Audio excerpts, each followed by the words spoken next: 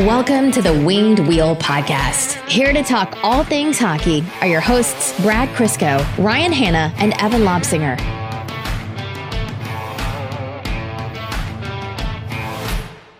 So I don't know if last episode and what happened immediately after we posted it was part of like the podcaster's curse, and Yzerman always makes moves at times when no one's expecting, or if this was actually a favor from Yzerman and the Red Wings this time, because we had actually only posted the episode 7 minutes prior to the news, and we hadn't even put up the YouTube video yet because that was still rendering.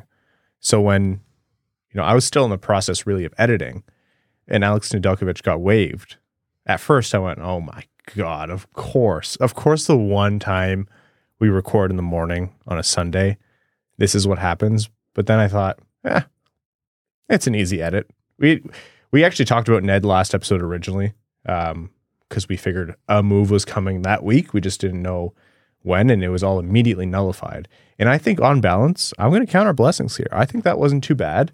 It's way better than a 2 a.m. trade, or it could have been way worse, I should say. So Steve Yzerman, thank you. I don't know. I'm a little upset. All our opinions and predictions were like 100% accurate. We nailed every bit of it, and now the world will never know. That's right. Yeah, we were just completely correct, and we were very magnanimous when we edited. It's funny because it actually wasn't even that everything was completely wrong. It's just that it was all, this is going to happen this week, and it's like, nope. By the time people are listening to this move has already been made and completed. But funny how Red Wings news works. The rule is it's always when you least expect it. Folks, welcome to the Winged Wheel Podcast. Here to talk to you about all things Detroit Red Wings hockey, the world of the NHL, and more. I am one of your hosts, Ryan Hanna. I'm Brad Crisco. And I'm Evan. You doing okay, buddy? I don't know. It's Wednesday. We're almost there. Just battling through right now. You said that like you're like... And I'm Evan. Like, you were surprised to be here, but you're happy to be here. I can't believe I'm here right now. We've only done it on Wednesday for forever. You're here twice a week for the last 8 years. Yeah, I know.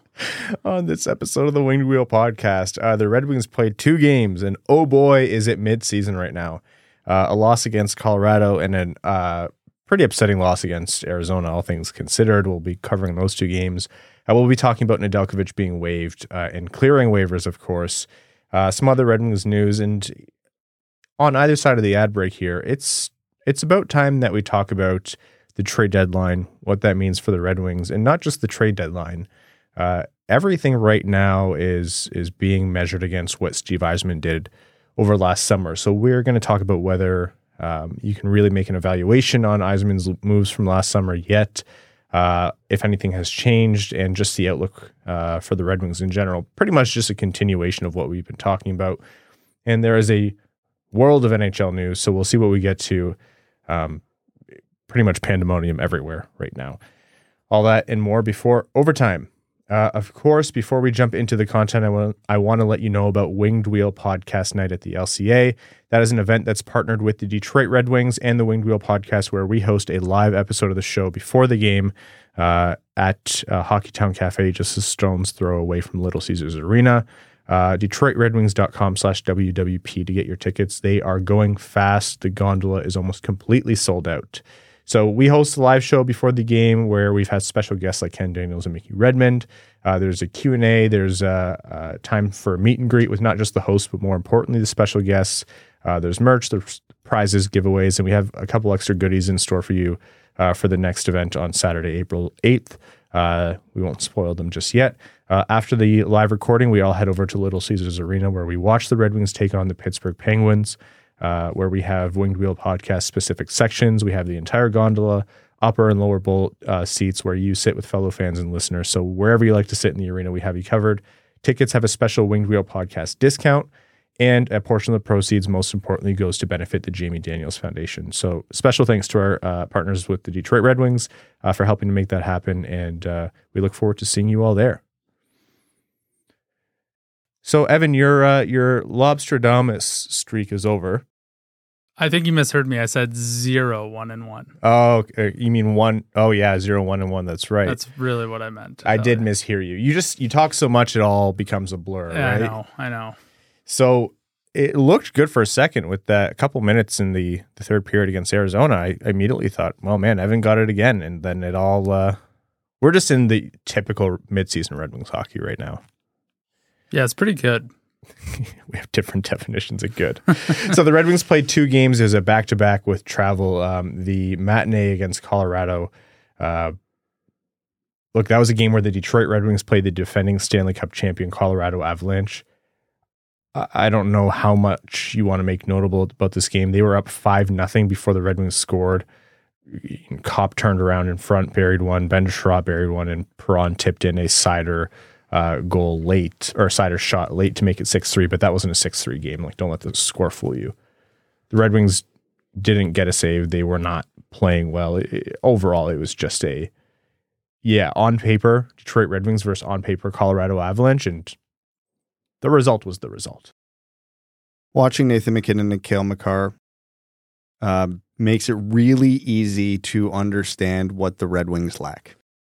It was the breakaway where Nathan MacKinnon went down on Hellberg, who came in to start the third because Husso obviously didn't have a good day.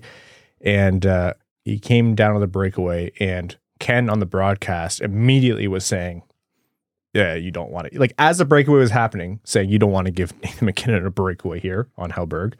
And then MacKinnon did what MacKinnon does at 1,000 miles an hour, deek, top right corner, so fast, where Chris Osgood, professional NHL goaltender with however many hundreds of wins, cups, all those accolades, he could not stop himself reacting and going, oh, like, it was that insane what MacKinnon did. And my immediate thought was, and I know this is dramatic, but my immediate thought was, oh man, the Red Wings have so far to go.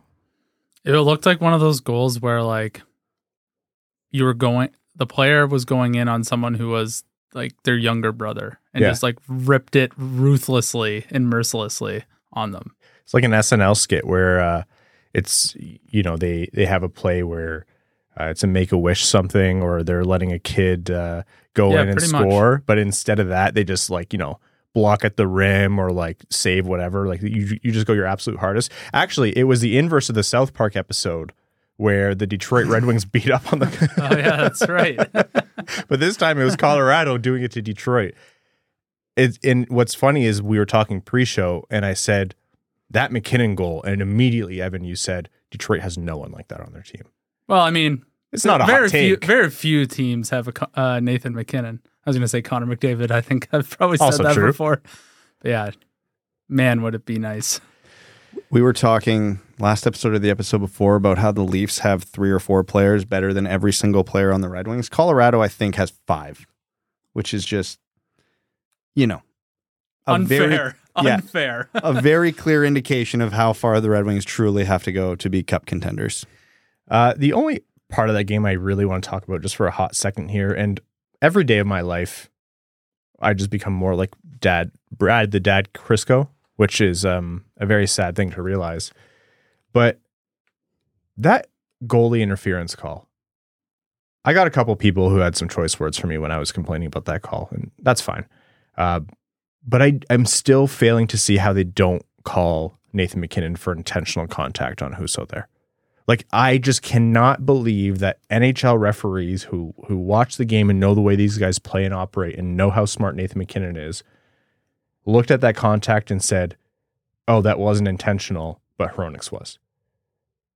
They might both have been, but saying Husso was in the white paint, and that's why it didn't count as goalie interference. And my thought was, well, he wasn't to start, and he pulled his leg out. And not only that, MacKinnon, it was intentional contact. Like, he went in knowing exactly that he'd make contact in space that Husso had to start. I was blown away. I actually would have put money down that call was coming back. And when they let that goal stand, I was like, Brad Crisco voice, I have no idea what goalie interference is anymore. I know what it is very, very clearly and very consistently when it's in the blue paint, which I thought that was because, again, that's where it started.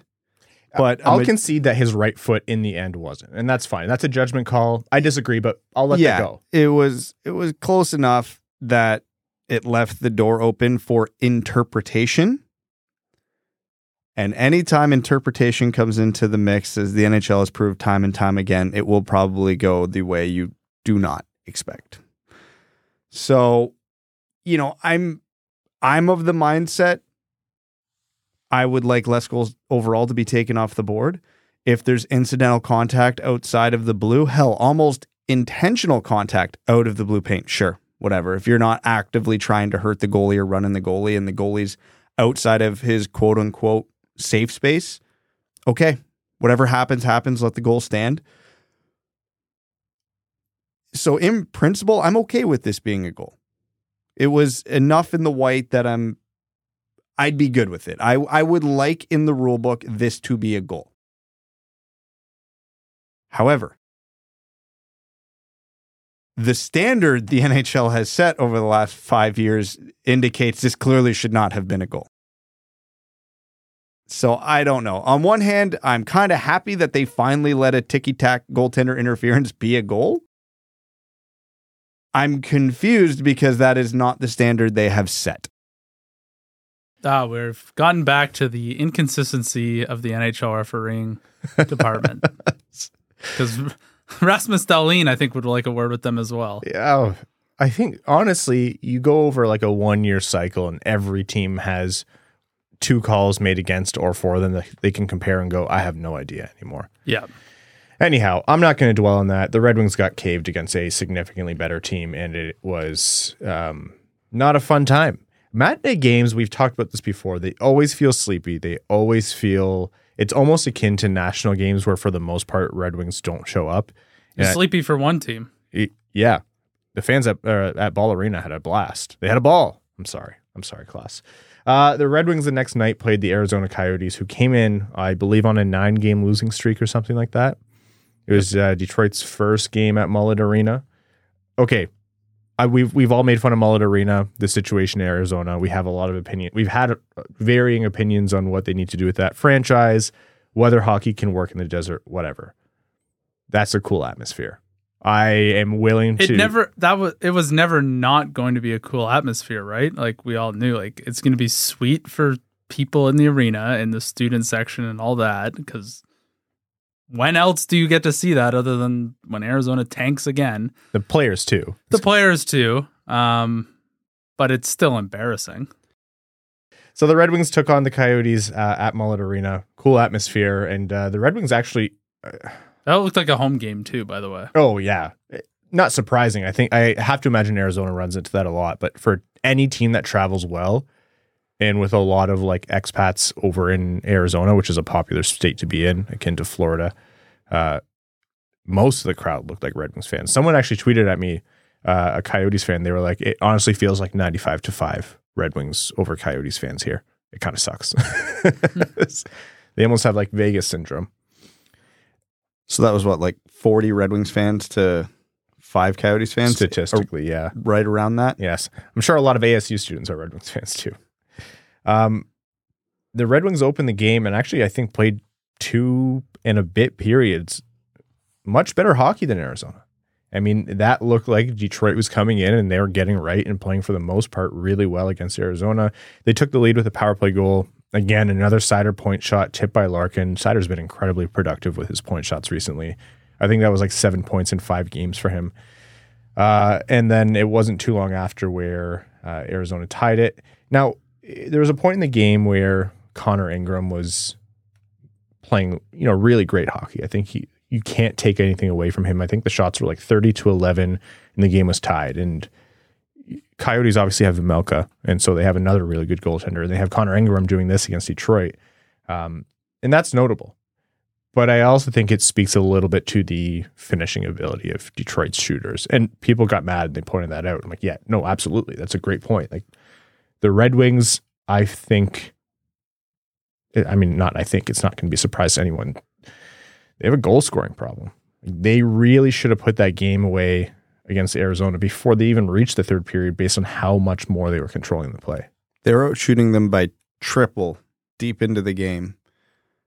And I know we've talked about this again, and I know it's a contentious topic, but yeah, how many above average shooters and finishers do the Red Wings have? Like above league average. It's not more than a few. So as good as Dylan Larkin is as a hockey player, is he an above average shooter and finisher? No, probably not. Tyler Bertuzzi, no, probably not. Lucas Raymond, yes, I would argue. David Perron, yes, I would argue. Dominic Kubalik, yes. That might be it. That's where my list ended. That might be it. So it's funny that you say that because Prashanth recently pulled up a stat, and he did note that per Evolving Hockey's expected goals model, the Wings offense is actually scoring more than expected based on the chances they're generating recently, more often than not over the course of games. And we're going to talk about this in a second. It's goaltending that's letting them down. Yeah, but also the Red Wings don't generate a lot of scoring chances. Yeah. So if they don't finish at even an above average clip, they are very, very involved in the Bedard sweepstakes right now. So, I mean, that's what happened this game. Also, the Red Wings aren't generally a high volume shot team. They are a team that tends to overplay looking for the perfect shot. So in theory, when you do end up with that perfect shot, even a below average finisher should score more often than they don't. So in a flash, I think it was like under a minute in the third period, the Red Wings came out. Robbie Fabbri made a fantastic effort, like complete, lights out. He gave up his body. I think it was Richie blew him up along the boards, but he had a great play, banked the puck off the boards to himself, made a one-handed pass to Pius Suter. Fabbri took the hit. Suter went in and finished, and Detroit went up 2-1, just further cementing how great Fabbri's been. And then Perron, not too long after that, scored to make it 3-1, and we were all like, okay, here we go. Yeah. The dam has cracked. That's the translation of the Red Wings' efforts all game. We were lamenting their shooting and finishing ability. They're finally starting to do it. It was 2 minutes and 4 seconds later that the Coyotes had it tied. Travis Boyd scored not a minute after Perron, and then a minute and 10 seconds after that, Dylan Guenther scored, and that was 3-3. And really, Detroit lost their legs. They lost their control of the game after that. It was, I think, the last 3 minutes of regulation and like the first half of overtime. I actually said, I think I tweeted this too. Do the Red Wings know they're not on a penalty kill? Like Arizona is all over them. Detroit is lucky even to have a point. Like Arizona was all over them in their zone. That was there's no other way to say it. That was a stupid loss by the Red Wings. There was no reason they should have lost that game, period, and there's no reason it should have gone like that. I understand you're on a back-to-back. I understand you're on a back-to-back with travel. Sure, fine. It's the Arizona Coyotes. They lost 9 times in a row coming into that game. It's not even just they lost 9 games in a row. Detroit was running their show for 70-80% of the game up to that point. The first 2 periods, it looked like the Red Wings and the Coyotes belonged in different leagues. And that is really hard to do for the Detroit Red Wings. I don't know if they've actually done that once this year where they were so comically better than another team. You go, okay.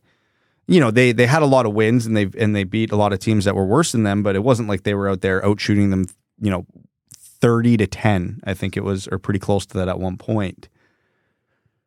It's hard to wrap your head around how an NHL team who has been so consistently good in the third period lately, that is their period. And again, Prashanth referencing some stats he brought up stats to back that up. The Red Wings goal differential was in the top 10 in the NHL in the third period.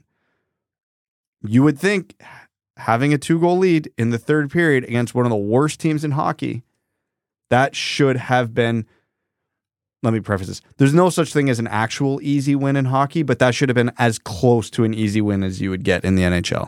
It certainly goes to show how razor thin the margins are, even at the NHL level.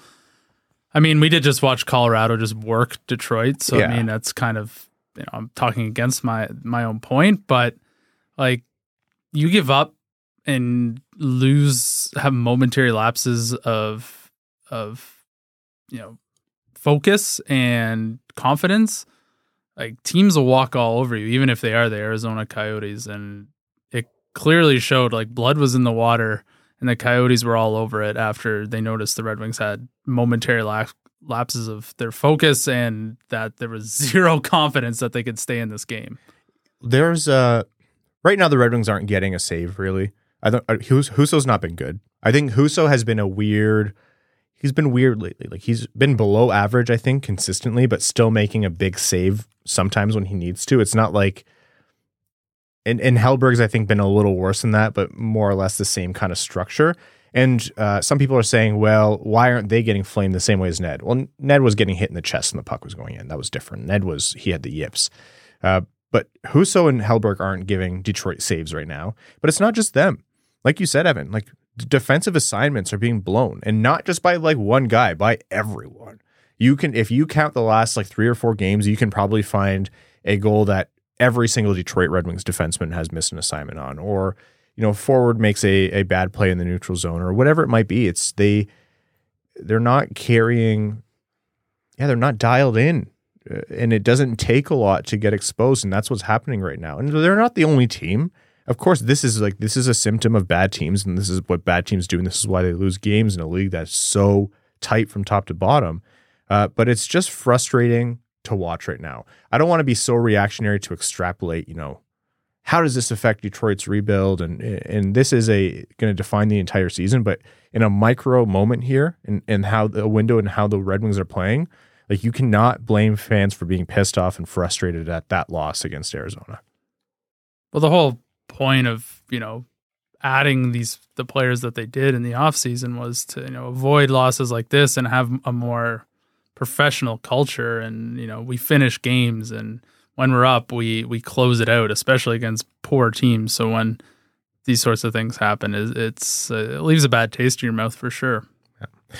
Well, I think there's going to be more to come on the Red Wings structure when we get into the whole trade deadline primer and thoughts on how the Red Wings are built. But let's talk about right now, actually first, before we talk about the Ned news, the Red Wings upcoming, they don't have an easier job. On Thursday night on the road in Vegas, they have the Golden Knights, and then Saturday they host Philly at home at 7 p.m. Eastern. So 2 more games before next episode, and Vegas on the road is not going to give them an easy test to wrap up the road trip. 1-1, baby. Take your pick. Dealer's choice. Okay, so the news that we talked about, we've been kind of, I don't want to say predicting this, but we were saying it's been in the cards for the Red Wings for a while now, months even. Alex Nedeljkovic was waived. He was waived on the heels of what was largely a successful conditioning stint in Grand Rapids.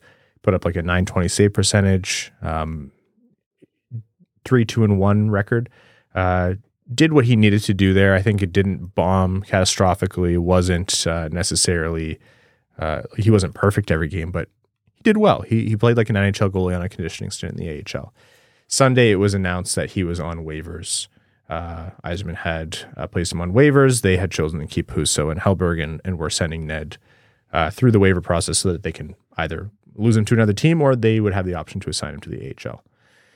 So obviously he cleared 24 hours later, and we'll get into the why he cleared in just a moment. But initial thoughts on Ned being waived: surprise, agree, disagree? Not really surprised. I at the minimum don't agree with the timing of it, because again, I feel like this is going to be one of those conversations we're going to look back at in 5 years, go, who really cares? That's how I feel now. Who really cares? Like, we're arguing over backup goalies and a guy who maybe never amounted to anything more than a backup. We're seasoned veterans at this conversation by now. So, the amount of time we've dedicated to 7th defenseman on this podcast. And now we're doing it with backup goaltending. Time is a flat circle, but it's worth talking about. So I'm not going to get up in arms over waiving a backup goalie, especially one who makes $3 million. I don't think this is the make or break of the franchise. And ultimately, I don't think this has any significant impact long-term or almost even in the short term in the Red Wings in any meaningful way. So my overall opinion is, who cares? If you want to get into the minutia of it, I don't get the timing. He had a successful conditioning stint. He was good. The 2 goalies above him in Detroit have been bad. Like, below average is the best compliment I can give them. Will you hear a conspiracy theory on this? In a second. Sorry, Dad. Shut up. I am all for conspiracy theories, but you have a goalie doing well on a conditioning stint with 2 goalies struggling in the NHL. Nedeljkovic struggled in the NHL for basically the last calendar year. But if you were ever going to give him one final, this is it, make or break, it makes sense to do it after a successful conditioning stint with 2 NHL goalies struggling. That's why I was surprised. This was why the timing confused me. I have a really big conspiracy as to what's going on, and I couple it with the Vrana, but I'll let you do yours first. Okay, with the timing, because I thought the same thing, and a lot of people have. Ned, before the conditioning stint, 0 trust from the team. He's been bad for the last year. Let's call a spade a spade. We all love Ned, and we know the talent he has, but 9/10 of being a consistent NHL goaltender is being a consistent NHL goaltender, right? And he just hasn't shown that for the last year. He's not been a good goalie. Plain and simple, and that's putting it generously. So no trust from the team, but also optics to the rest of the league. They see a $3 million contract on the cap, and they see terrible performance. So if they waived him then, there'd be 0% chance of him being claimed. Yzerman gives him the conditioning stint, which was literally the last card he could play. It's not like they could keep swapping him and Hellberg. The league wouldn't approve that. There's only so many times you can play that hand. That was their last card to play. He had the conditioning stint. It was successful. That was Yzerman's way of showing the rest of the league, hey, he just need to get his head right or whatever. Now I'm going to put him through waivers because I want him to be claimed. I want a team to take the cap off our books because I want as much flexibility as possible. Or if you want to double layer the tinfoil here, he has something massive in the works at the trade deadline. Or he just doesn't believe in paying the guy because he wants to minimize the actual dollar spent. I don't know. But the conditioning stint was showing off to the rest of the league because the trust was already gone with Nedeljkovic. And that part's not even a conspiracy theory. That, I think, is actually true. Based on what we've heard, the team has lost their faith in him in net. So that is my tinfoil hat. I'm about on the same page with you on that. I think Yzerman wanted Nedeljkovic and Vrana to be claimed because he wanted the what would that be, $8 million in cap space, $8 million in change in cap space. What he's gonna do with that cap space, I'll let you, the listener, figure out, because the Red Wings aren't hurting for cap space right now. They didn't need $8 million in cap space unless they were trying to get a player who makes $8 million plus a year for a long time. Again, you fill in the blanks, but Schmo Horvat. It's pretty early to be clearing cap space for Connor McDavid, but I respect it. The devil works in mysterious ways, and that's what I'm sure a lot of other GMs refer to Steve Yzerman as. I don't think that's crazy, and you can even remove the conspiracy theory part of it. It's just that Yzerman fundamentally, and what do we know about the way he operates, is he believes in having players who earn their spots. Nedeljkovic, I know you said one last chance, Brad, and that's kind of what I was thinking about too. But at some point, the buck has to stop, and that was a while ago with Nedeljkovic. Yzerman probably saw an opportunity to maybe. It's really in a crappy situation. It's a win-win for him. Either someone claims him, or he has Ned down in Grand Rapids. Grand Rapids has had a lot of struggles this season. Ben Simon's team down there has had a lot going on. Like their performance has not been good. They need a lot of stability. A lot of that has to do with the performance in net. So either Ned gets claimed, or Ned is in Grand Rapids and continues to play well. He didn't get claimed for obvious reasons. The cap is tight right now. I know people were skeptical. They said it's only $3 million. What are you talking about? You really cannot overstate how stingy teams have to be right now, especially with the trade deadline approaching. You are not picking up $3 million for a backup goalie unless it was a situation where you knew you were going to trade your starter or something like that. And just the teams who need a backup goalie and the teams who can afford to take on the $3 million, those filters, those conditions, it just essentially becomes no one. So it wasn't a surprise. Everyone we talked to, around the league, they weren't surprised that he cleared either. So what's next for Ned? The honest, harsh truth is, barring like a miraculous turnaround in performance to the point where everyone shakes their head and goes, whoa, this guy just bought himself another chance, and a monstrous discount on next contract, he's not coming back to the Red Wings next season. most likely? No. Ned right now is playing in Grand Rapids for his professional future. He's playing for his next contract somewhere else in the league. Basically, he's just going to want to put together consistent performances to say, hey, I am a NHL level goaltender.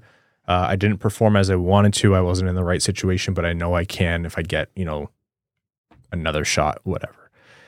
Goaltending is a little bit like NHL coaching, where you see a lot of names cycle through in and out. So I won't be surprised to see him get another opportunity. But unfortunately, because we love the guy, he's one of the easiest players I've ever seen to root for. And personally, we all know him, and he's been really great to us, really great to chat with. But I think his run in Detroit has been. It's unfortunate because we saw glimpses of what it could be, but ultimately it's been disappointing, and it's over. This Red Wings team has a way of breaking goalies. We didn't appreciate Jonathan Bernier enough. No, I will die on that hill to this day. What Jonathan Bernier, and really before Jimmy Howard's conditioning and injuries took over, what those two did when this team was bad during bad. Yeah. They did not get appreciated enough. Bernier was, oh my God, I cannot believe what that guy did. It was Vezina worthy. I still firmly believe that one off season where Toronto, I think, considered it, or they needed a backup goalie, they should have brought him in. Yeah. But they couldn't. Think of the memes. Oh my God, that would have been so good. Okay. I want to let you know that this episode of the Winged Wheel podcast is proudly brought to you by NordVPN. Are you missing out on a game or your favorite show because it's not available in your region? Let me introduce NordVPN. Using NordVPN in a click of a button, you can watch and browse as if you're elsewhere in the world, making sure you never miss a game and can watch whatever content you'd like. No need to travel across the continent or oceans for your favorite team when NordVPN brings them right to you. With over 5,000 server options, no game or show is out of your reach. Using our special link, nordvpn.com/wingedwheel, you can receive a huge discount on NordVPN's cybersecurity 2-year plan plus 4 free months. We all love to binge, but privacy is a big deal too. NordVPN keeps your information encrypted so you never have to worry about your IP or location getting out. They've also doubled down on keeping you safe with their new threat protection feature. Say goodbye to intrusive website ads and malware. Even if you download an infected file, threat protection kicks in and deletes it before it makes a mess of your computer. Don't forget, there's literally no risk to you at all with their 30-day money-back guarantee. Give it a try, and if you like it, great. If you don't, they'll issue a refund, and you can pretend the entire thing never happened. Check out our special link, nordvpn.com/wingedwheel, to get your subscription started today. All right. Speaking of Red Wings trades, a blockbuster. Oh, my goodness. Could not believe it. This was emergency podcast worthy. That's right. We were actually going to record on Thursday, but we decided to move it up a day because... when the Red Wings acquires someone named Jasper Weatherby, you just have to... You clear the schedule. The Red Wings made a depth move, pretty much an AHL move with the San Jose Sharks, wherein they traded Kyle Criscuolo to San Jose in exchange for Jasper Weatherby. Weatherby played 50 games with the Sharks last season, totaling 11 points. He is turning 25 in a few days, so younger than Criscuolo's 30. So they age themselves down a little bit, probably makes their roster a little easier. You can start to consider the AHL veteran rule and everything like that. But all in all, just a little change, a little mix-up in the Red Wings center depth down at the AHL level. Apparently, there's only enough room for one Crisco in the Red Wings sphere. They chose the wrong one. Oh, they absolutely did. Yeah. I wish they would have consulted Evan and I on that one. That's right. We could have given Didn't them check the references. No. Jeez. Nobody calls the references. And this is proof. Well, so we're stuck with you now? I'm going to talk to your manager. This trade sucked. Well, your manager's actually a dog, so. Speaking of the trades. That's an awfully rude way to talk about Mika, but anyways. No, Mika's got that dog in her. That's what she has. That's right. Speaking of trades, I know it's early, but it's not really. We're like a month and a half away from the trade deadline. We've seen the way the Red Wings season is going. Playoffs, I know they're technically not out of touch. They are 6 points out of a wild card spot currently, but they have Philly, Buffalo, Florida, and the Islanders ahead of them, who are also trying for that second wild card spot. Based on the way the Red Wings are performing, it doesn't look terribly likely that they're going to make it competitive. Anything can happen, but right now, Red Wings fans are wondering what is going to happen at the trade deadline. He's in Sweden at the moment, so we couldn't have him on the show, but Max Bultman just wrote a piece for the Athletic Detroit that you should actually go read. It was based on the Red Wings' potential trade tiers. So he grouped them into things like the classic rentals or short-term extension or trade chip, where he was talking about guys like Mata and Sundqvist, or do you sell high on guys like Hronek, Kubalik, Perron? There's a lot. Like this is one of the most uncertain trade deadlines that the Red Wings have had, I think, since Yzerman entered the fold. Because Yzerman went in a very clear direction last offseason, where he spent, he acquired, he bought, he took some lumps in free agency, as you have to do when you're bringing in players in unrestricted free agency, by adding the extra year to the Cop deal and giving Sherrod a little bit more money than maybe folks would have loved. Does he change course? Does missing Bertuzzi and Vrana all season and seeing these results change the way the Red Wings approach the trade deadline based on how they expected? What happens next? Short answer, yes. I still remember our conversation from about 15 or so games ago, where the Red Wings were on that what do they do precipice of, are they a buyer, are they a seller, do they stand pat? And I remember sitting here clearly and saying, Yzerman has to be careful, because this Red Wings team has busted their asses this year. They've improved. Everybody in that room is going to take it as a huge negative if you start selling guys off now, because they're pushing for a playoff spot, and you have to keep that in mind with any move you make at the deadline. That's gone. This team has went into the toilet since we talked about that. Could they bounce back this year? Sure, of course they could. Are they as bad as this recent stretch has been? No, I don't think so. Are they much better than that? I also don't think so. But what has become very clear in that stretch of time, this team has fallen out of the playoff race. This team has not done enough. This team has not, especially recently, competed hard enough. The Coyotes game being the shining example in the last 10 minutes, to have earned that right to have your team not be sellers at the deadline. The Red Wings have a lot of pending UFAs, some of them with some actual tangible value. At least a few of them have to be gone. One, the Red Wings are a bad team with a logjam at forward. That is a very good spot to be in if you want to be sellers, because you can unload guys with value without absolutely nuking your team, right? You can unload, I'm going to pick a couple names off the top of my head here, a Bertuzzi, a Sundqvist, and let's say a Mata. And this team doesn't take a gigantic step backwards, but you probably get a decent return for those guys. You've played without Bertuzzi for most of the season, so you can survive that. Sundqvist has, mixed results. If you want to keep Sundqvist, move Suter, sure, on the table, whatever. Max did a phenomenal job of laying out the options they have. Adam Ernie, for some reason, might have some trade value. Well, he's been a healthy scratch on a bad team. You trade him. I'm not saying you trade or keep Wallman or Mata, but you should be listening. They're both pending UFAs, so you either talk contract or you get them gone. There's no other choice with these guys, because it's a good problem. They have value. They have entered the category of you can't lose them for nothing. But it is clear as day, this team is a seller. And if Yzerman does not sell, he's made a mistake. I'm no longer worried about the message in the locker room, because I think hockey players know what's going on around them. They understand their situation. They're sitting in 11th, 12th in the Eastern Conference right now. They are not a playoff team. They're not going to be a playoff team. And, the players can argue the roster's this, the coach that, the GM this. They were the guys on the ice that didn't get it done. So they all that goodwill they built up in the first 2 months of the season has gone the other way in the last 6 weeks of the season. So I hate to say it, because we were hoping this wouldn't be the season for this, but the Red Wings are very clearly sellers, but they are at least primed, thanks to the offseason, to be able to do it without sending the team into a tailspin. And they have enough players that if they decide to do it, they should get some tangible value for the future. So there's some news here that just is coming out of actually Boston, which corroborates some stuff that we've been hearing. But before I get into that, hypothetical for you, Brad, because you said if Yzerman doesn't sell, it's a mistake.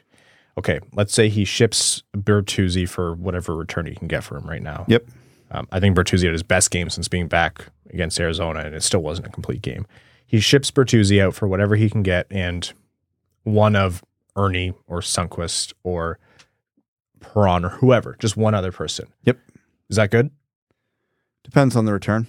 Because again, if you're getting a first round pick, which I don't think is going to happen at this point, but if you get a first round pick for Bertuzzi and let's say a third round pick for Sundqvist, that's some pretty good value for the future. If you are happy with that and you don't want to break up the core of the team too much and you have a positive outlook on contract talks with some of the other pending UFAs, I'm okay with that.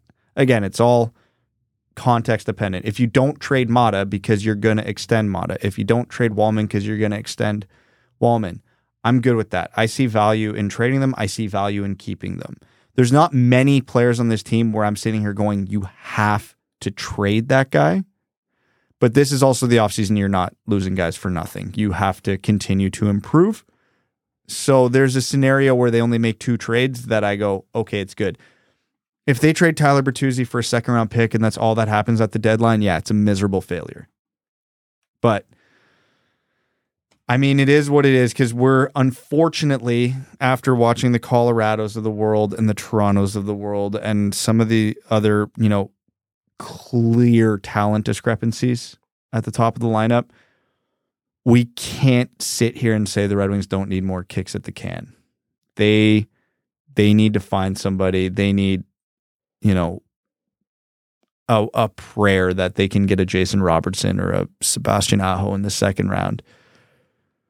Hopefully Bertuzzi can somehow get them a first round pick and another, maybe a Pasternak late in the first round. I don't know, but they need to. They have to. They are running out of options as to how to acquire a high-end enough talent so this team can compete without having to rebuild again. So something we've been hearing for a while, and actually we brought up multiple times on this podcast, was Bo Horvat is a centerman without a home right now. Just because he lives in Vancouver. And that's right. It's very expensive over there. Yeah. He's trying to get paid. For a team to come out and essentially say it's a foregone conclusion that he's not going to be on the team next year, their captain, whatever. It's a very strange situation in Vancouver. Anyhow, that's a situation that Yzerman has tapped into. Bo Horvat, his connections to Detroit growing up, was a fan of the team, etc. It's not been a secret that he likes the idea of potentially playing in Detroit, but don't make more of that than, most players had a favorite team growing up. But it's not nothing in my mind. Still though, it's a funny situation because if you're Steve Yzerman, do you try to acquire him in the offseason for free? Do you even think that's going to be an option? Because right now, Vancouver looks like they are not going to let the clock run out and just lose him for nothing. It looks like they're going to ship him out. Teams are going to push for a sign and trade, or a trade and sign, I should say. So trade with the understanding that he's going to extend. You could do it the other way too. You could, but it almost virtually never happens in the NHL. It's only ever happened once in NHL history, but it did happen this offseason. That's right. Yeah, with Zach Hyman. No, Matthew Tkachuk. Yeah, Matthew Tkachuk, sorry. Matthew Tkachuk was a sign and trade. They theorized it with Zach Hyman, but it never materialized. You're right. It was Tkachuk. So with Horvat, if Yzerman's interested and it's either, hey, Dylan Larkin can't be our only good center and we need someone else, or it's, hey, I think I'm going to lose Dylan Larkin to the free market, or I'm going to have to trade him and get him to waive his no trade clause, Bo Horvat is someone that could reportedly be of interest. And I believe it's Jimmy Murphy of Boston Hockey Now talked about teams that have been contacting Vancouver and who are interested. Boston's one of them, Colorado, Carolina, Seattle, and Detroit. So who has cap space, Seattle and us? Well, cap space, anyone can make cap space. You're bringing a player like Bo Horvat, you'll do what you have to do. Boston would have to make some pretty big moves considering they have to sign Pasternak and other players here. So there's a lot on the table, but you're bringing in a Bo Horvat. You're like, yeah, we'll deal with that when we have to deal with it. Yeah, good GMs can make cap space. How many off seasons and years have we and every other hockey fan looked at Tampa Bay, Chicago, Pittsburgh, and went, now they're screwed. Now the decline begins. There's no way. They're up against the cap. They're in DLTI. They're screwed. And then you're sitting here going, they're never going to be able to wiggle their way out of this. And then they wiggle their way out of that. And we just sit here, nevertheless.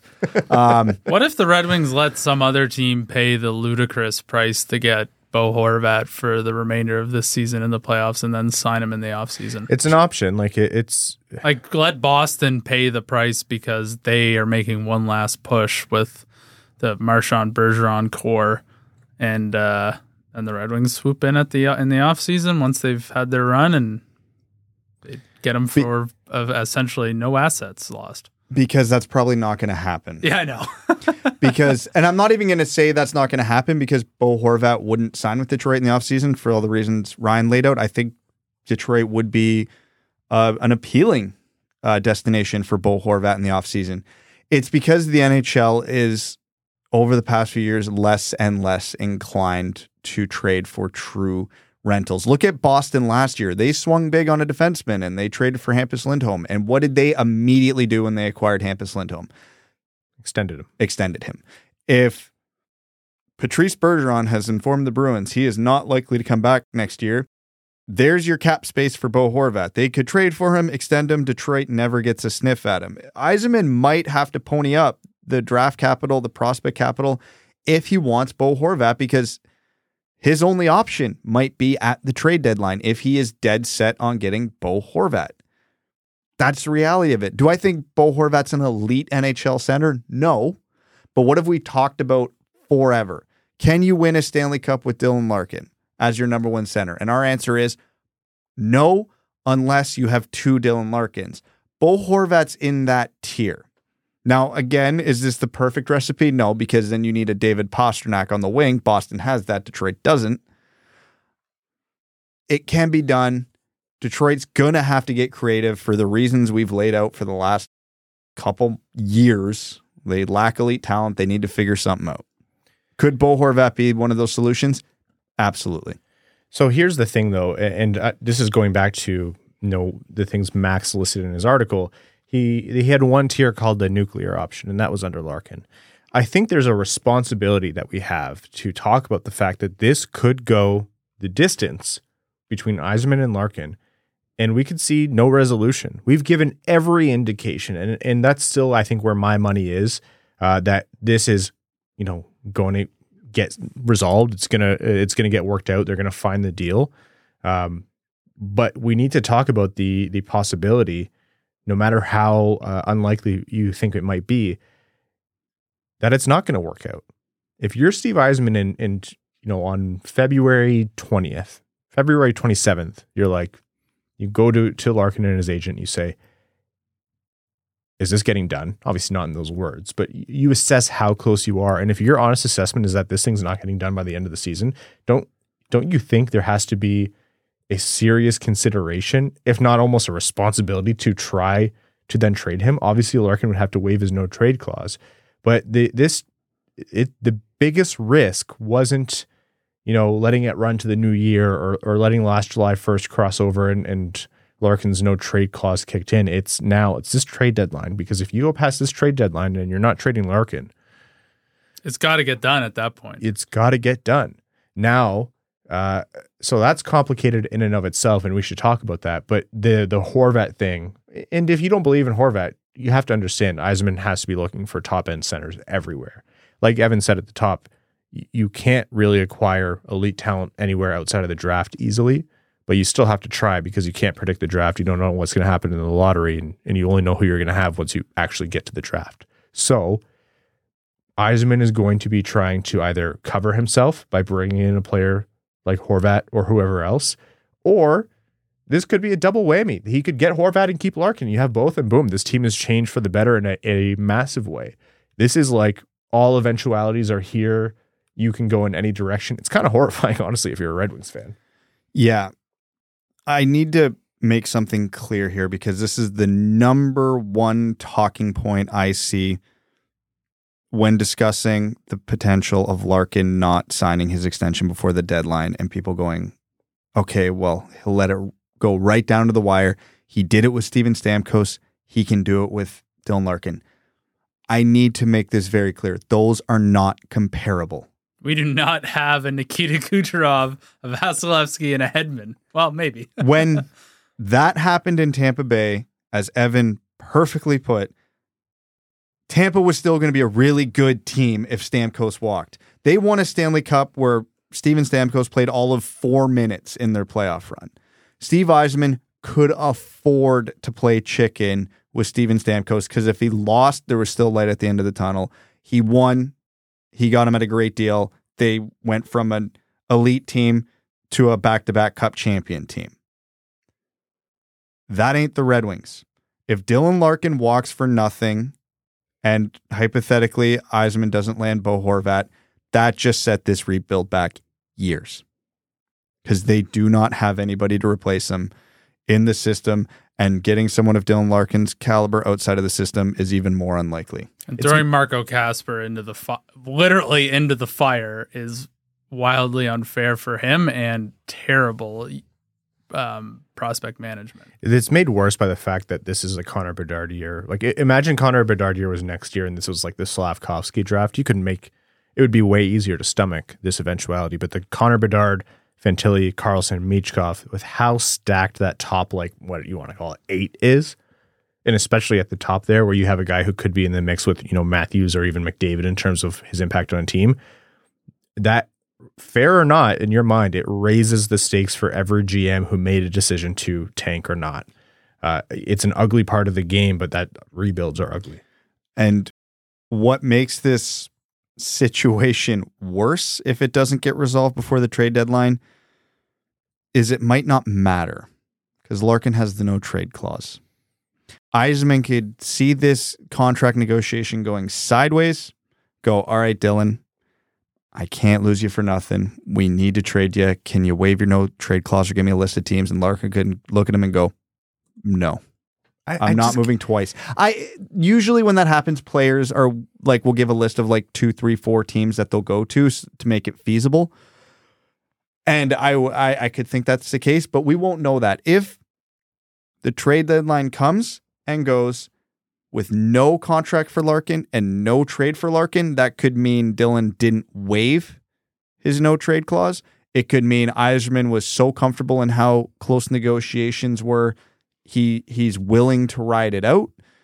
It could mean Yzerman's willing to play chicken with Larkin, even though in my opinion he really shouldn't, because again, the situations are so night and day different. They're not comparable.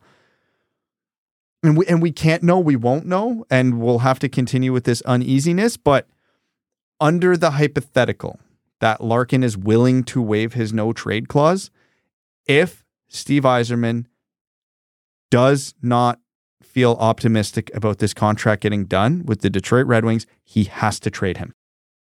He has to.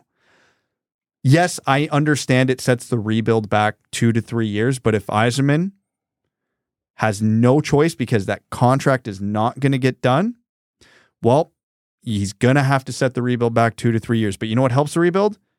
The absolute haul you would get for Dylan Larkin. Yeah. And not to be, pile on the doom and gloom, but because this is all still a hypothetical, just so yeah. Like, not to pile on the doom and gloom of the trade deadline, but when you read, trade deadline articles that are outside sort of the Red Wings sphere, like the only names that really get mentioned that I've seen are Dylan Larkin and very rarely the Filip Hronek.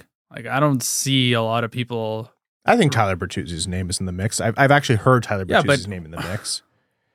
So many other teams have wingers who they're looking to part with who've played NHL games this year and have produced that are much more appealing to a true contender. We need to make. If we can be a snake oil salesman and convince a team that Tyler Bertuzzi is a playoff performer and hasn't played this year, then my God, that's the greatest thing we could possibly do. But I don't think that's a hard sell. We're not getting a haul for Tyler Bertuzzi because I don't see a lot of articles saying teams are lining up for Tyler Bertuzzi.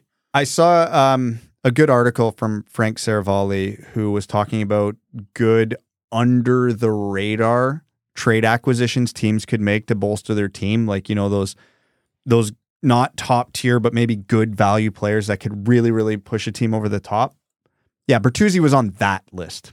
So when you break both hands and you miss most of the season, that's what happens. Yeah. So if you're expecting, first round picks plus for Tyler Bertuzzi anymore, that's not happening. I still think it could. I still think if it could, I think the sell is, hey, Tyler Bertuzzi is rusty. He missed most of the season. He's on a team that's not scoring, and we just brought in a new coach that is getting him to not focus on his offense and instead minimize risk. And so there's been some.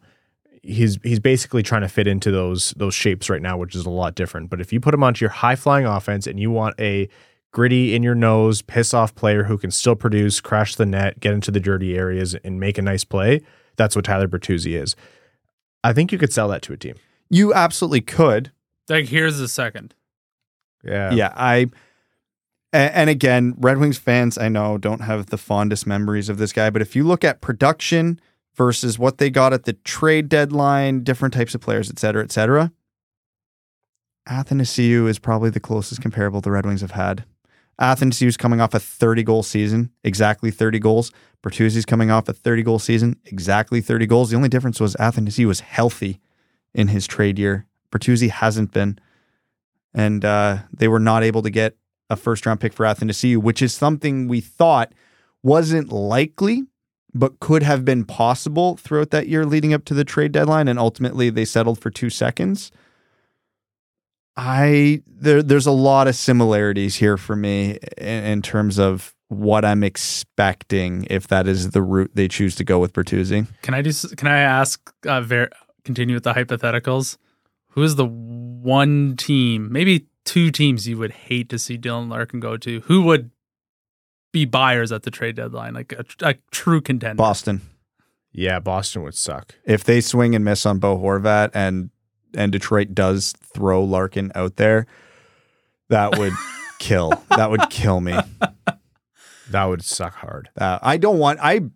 Anywhere Larkin goes is going to kill me. Like, I don't want him to be traded. I've said numerous times, you can't trade him at this point.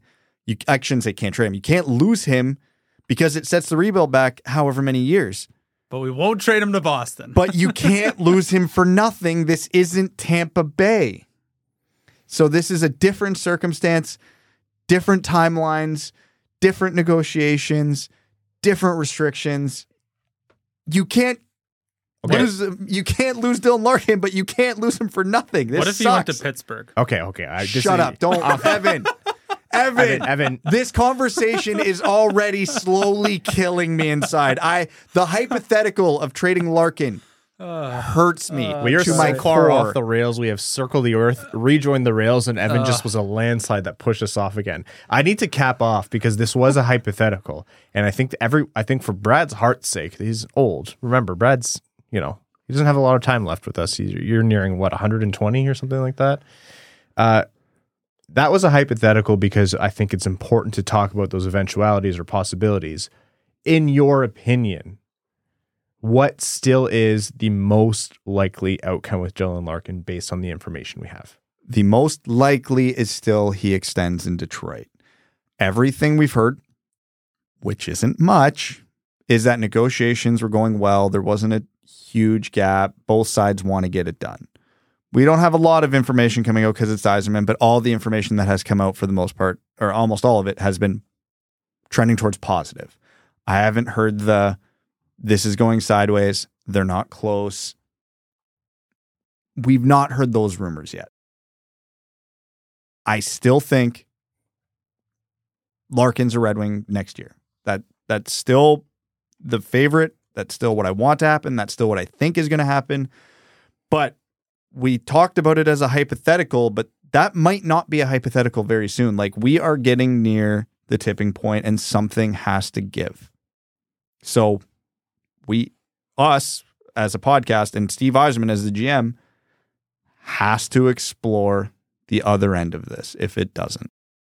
Yeah, I still think the most likely outcome is that Dylan Larkin extends in Detroit.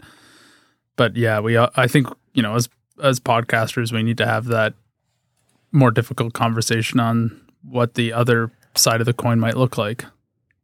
It is going to be a very, very, very interesting build up to the deadline.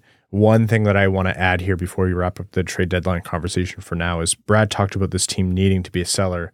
We obviously just talked about a way where Detroit might be a buyer with Bo Horvat being on the market, and you'll notice that none of us scoffed at the idea. I don't think necessarily the Red Wings have to be, it's not black or white. They don't need to be just a seller or just a buyer. This is a very dynamic position that the Red Wings are in, partly because of the nature of where they're at in the rebuild, partly because of the very distinct move in terms of adding in free agency that Yzerman made last offseason. He put him in this position. It's not necessarily bad. It's not necessarily good. I'm of the mind that you can't really make firm declarations, but you're going to move in a direction on March 3rd here.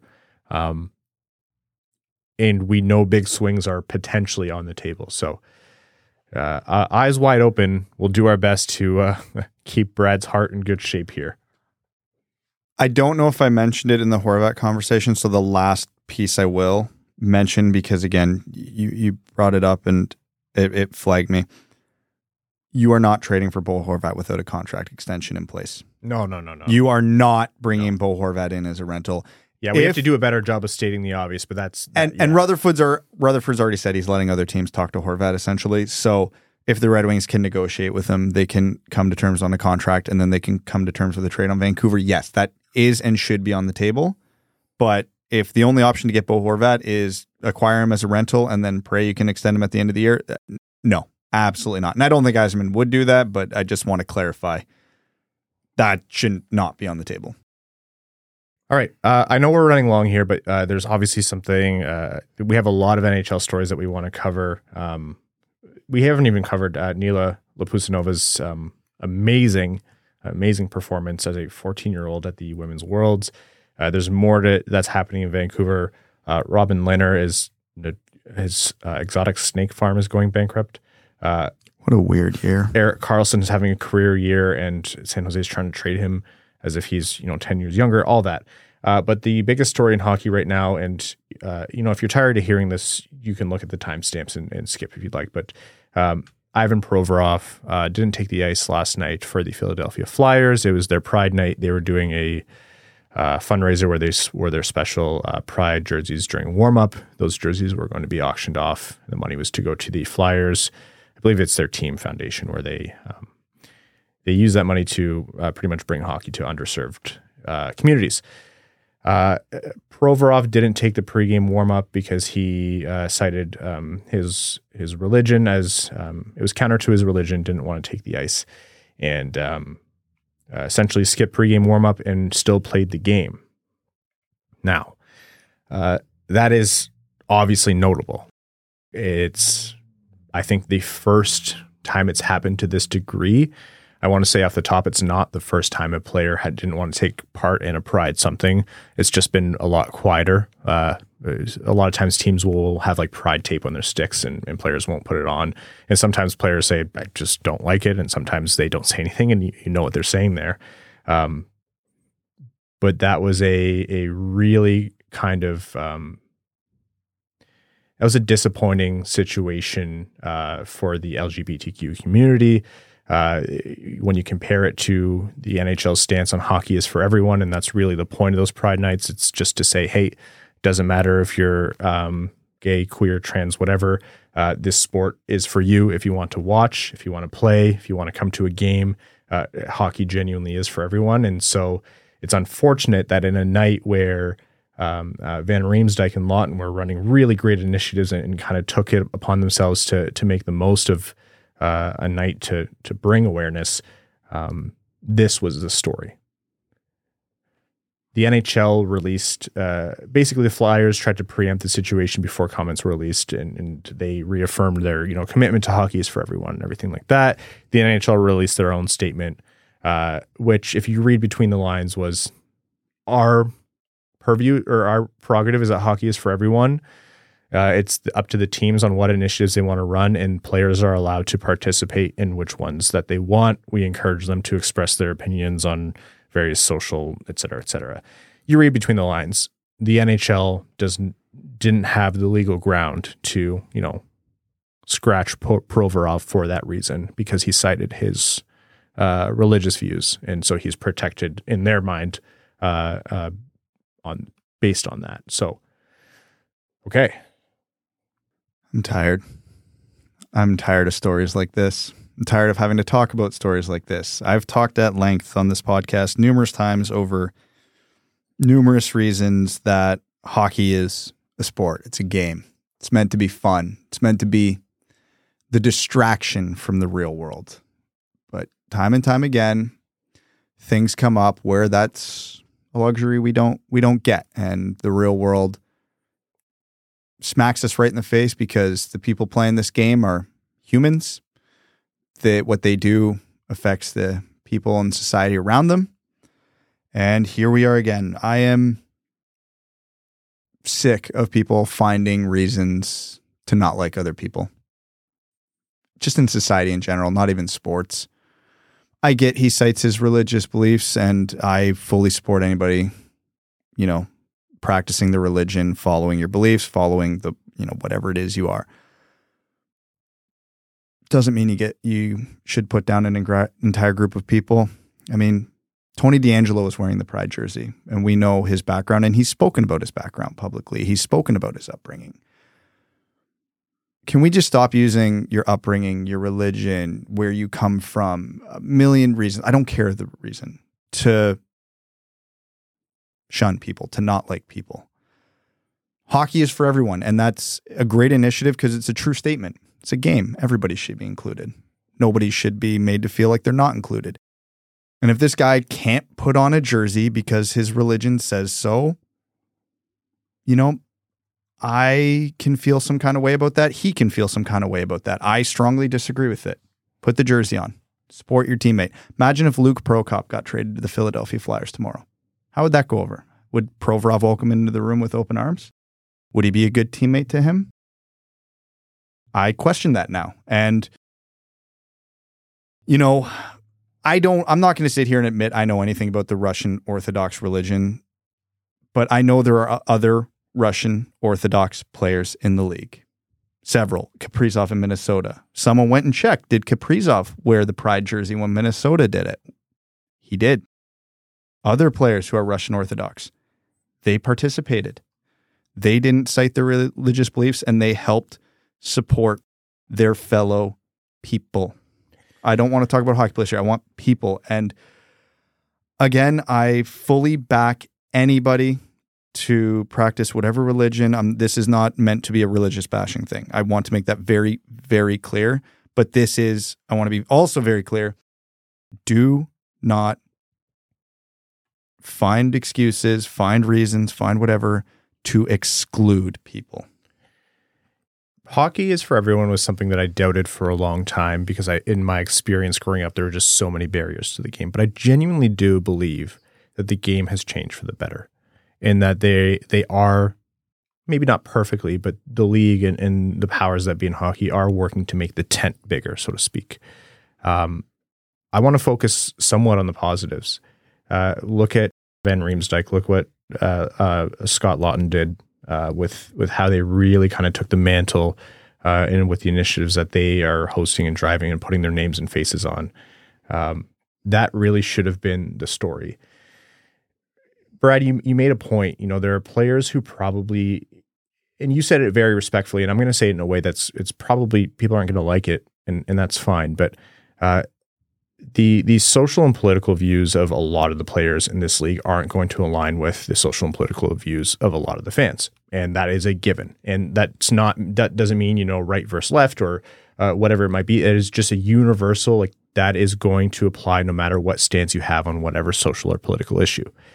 But when it comes to something like this, for almost universally, the players, they just put the jersey on because it's not you put the jersey on and all of a sudden you're gay or you're the loudest ally to the community in the world. And those aren't bad things. Those are great things. But it's just saying hockey is for everyone. Part of Provorov's statement was, I respect all people. I believe he believes that. But it is the simplest act to do the bare minimum. The bar is so low. The bar is so low. It doesn't cost you anything to be a nice person. No. So it's I I fully understand how the NHL can't, there's only so much they can intervene because yes, it's a religious expression, and we only have so much time on this podcast, and that whole discussion isn't for here. But there are people in that room, the players in that room, who weren't fans of that decision. Provorov has already had a strained relationship with the Flyers. He's on the outs. He could be looking for a trade soon anyhow, which that's a whole other situation. Just tanked his value, I think. Yeah. It is a simple statement to make for the fans of your game. And it's just so disappointing. But for anyone listening who is part of that community, please focus as much as you can on the fact that hockey genuinely is for everyone. Focus on the positives from that night. Focus on how far this league has come. Look at the players who are not afraid to kind of step forward and take the mantle and drive these initiatives forward. It's unfortunate. And again, people aren't going to like to hear this, and maybe fairly. It's unfortunate, but I think the reality is you are going to see Provorovs pop up from time to time. But for the most part, look how much the league is genuinely committed to making the tent bigger. Hockey is for you as long as you want it to be.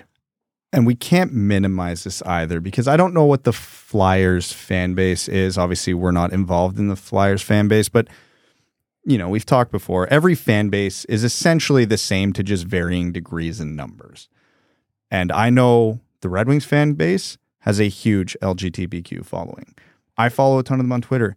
They follow me. We interact daily. It's a great community. It's a ton. They are fans just like everybody else. And Provorov not wearing that jersey is a giant middle finger to them. The Flyers probably have the exact same type of fans, the exact same groups, the exact same positivity and everything. And what Provorov did, like I said, giant middle finger to them. And if I was a Flyers fan, that would not sit right with me. I'm not a Flyers fan, and that doesn't sit right with me.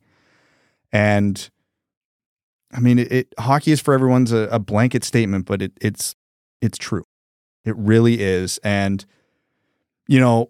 I want to sit here and bash the NHL and bash John Tortorella for their responses, but because he cited religious beliefs, that is a legal black hole that Gary Bettman would want no part of. And I'm sure Flyers management was telling Tortorella, be careful what you say, because they had to give nothing statements because of fear of legal repercussion. I understand that, but I still don't like it. The responses were soft. They were underwhelming. It's good that the NHL supports this initiative and all that, but when someone pushes back against the initiative, you got to take a stand, and they didn't, and it was disappointing. I understand why. I fully understand why they had to be very legally careful, but it's still disappointing.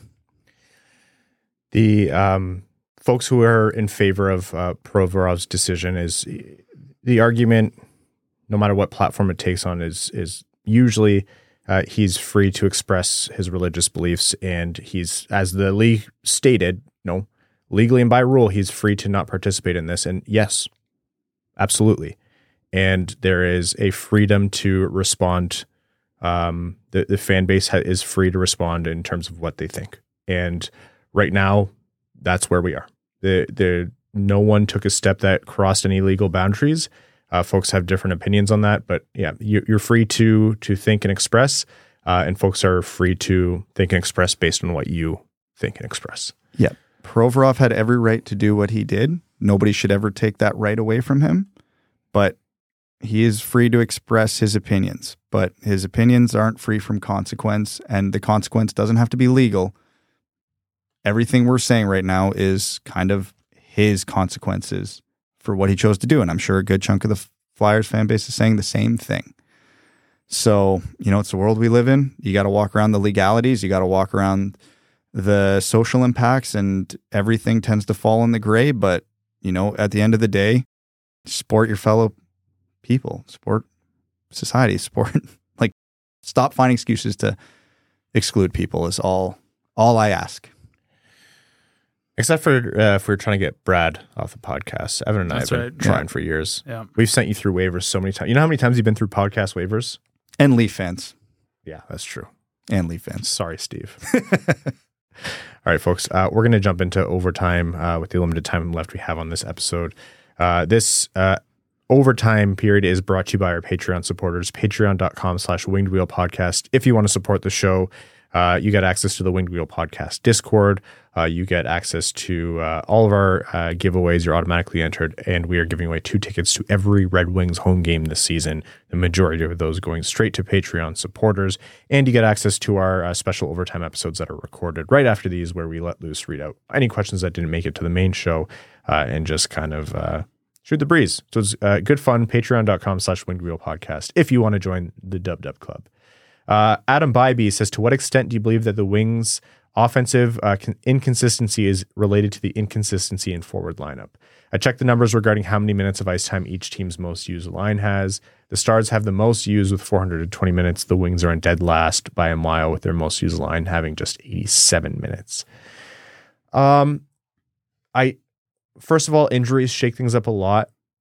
Secondly, talent begets consistency more than consistency begets talent. Does that make sense? Like, good teams will find their mix more You know what you're readily. getting from elite talent every night for the most part.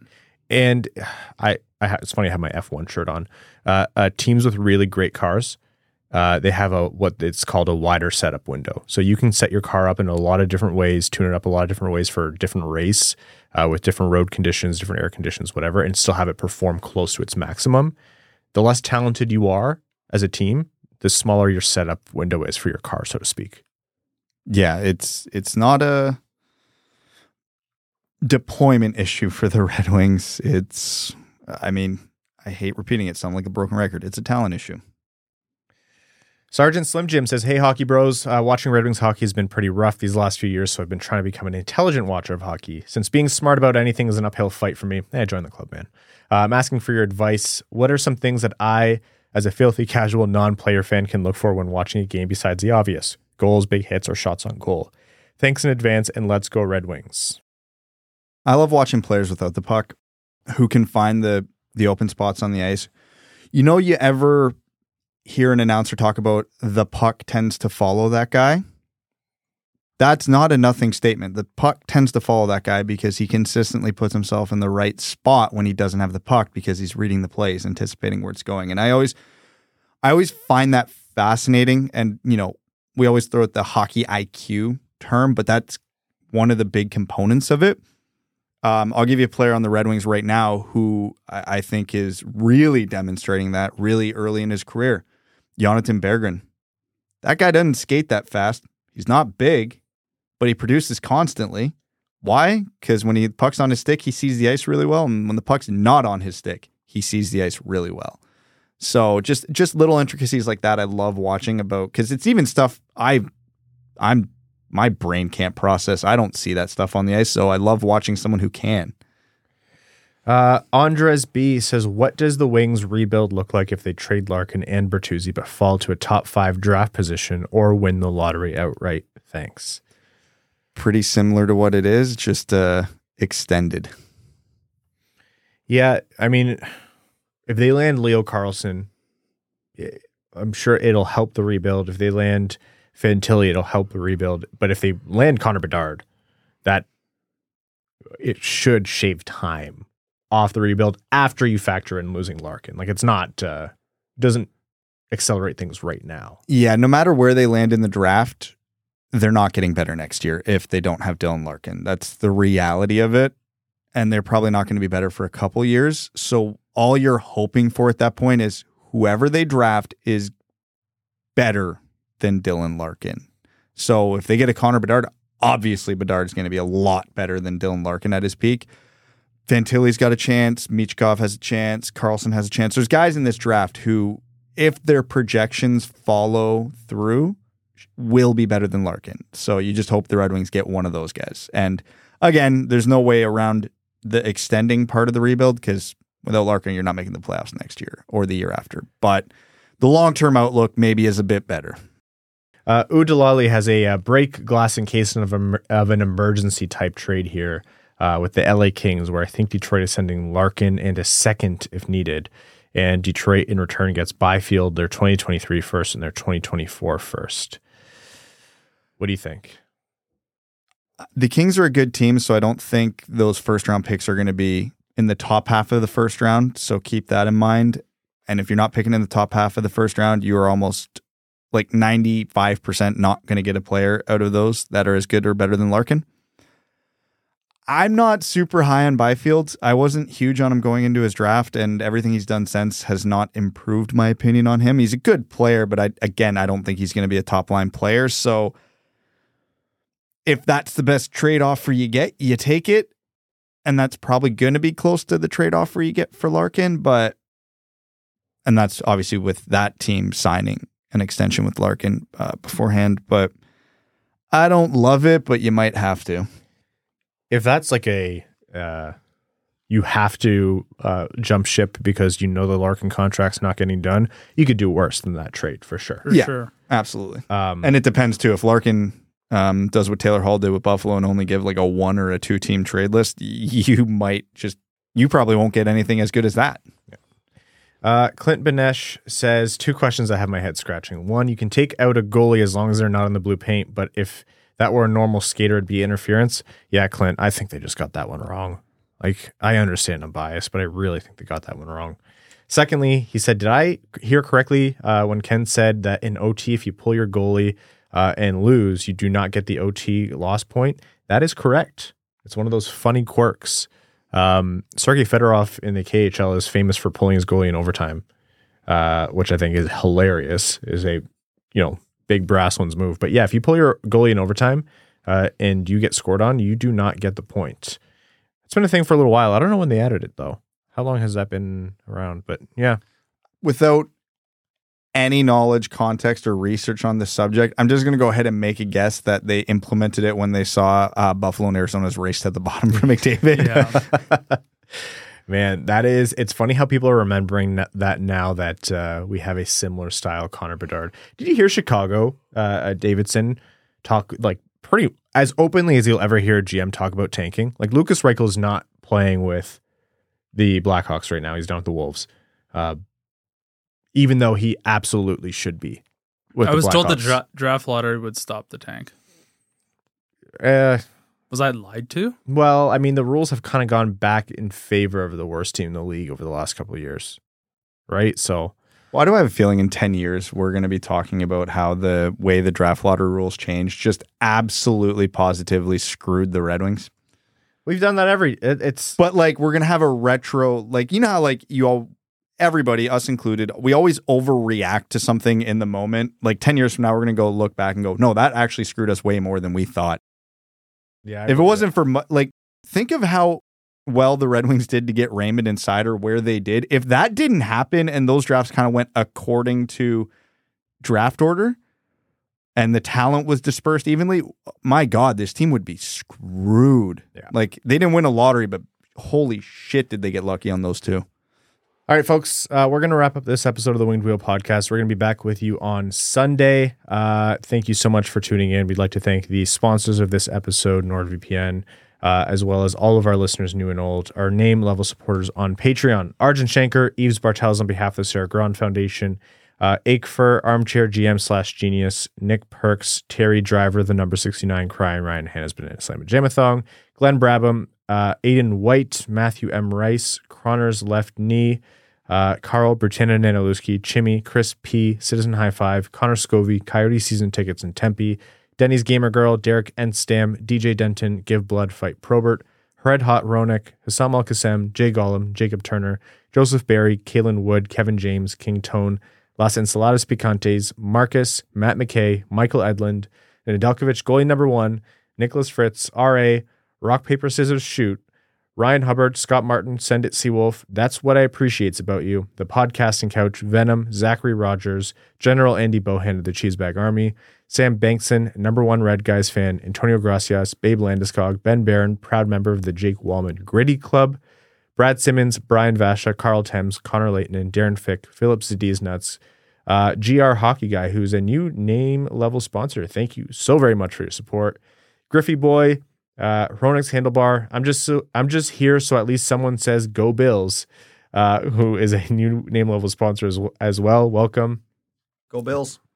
James Laporte, Jeremiah Dobo, JM Rhapsody, John Evans, John Ingalls, Josh Yelton, Kevin McCracken, Quaz, Linda Hull, Matt Keeler, Matt S., Loyal Soldier, the Cheesebag Army, Maximilian, Melissa Erickson, Ricky Bongrips, Servo, the Hodag, the Old Water Bottle Book Hockey. Thank you all so very much, and we will talk to you on Sunday. Thanks for tuning in to the Winged Wheel Podcast. Be sure to check out wingedwheelpodcast.com, where you can subscribe to the show on iTunes, Spotify, or wherever you get your podcasts. You'll also find links to other ways to support the show, such as Patreon, official podcast apparel, and more. And don't forget to follow the show on Twitter at Winged Wheel Pod. And of course, the hosts at Brad Crisco, at Ryan Hanna WWP, and at Hockeytown Evan.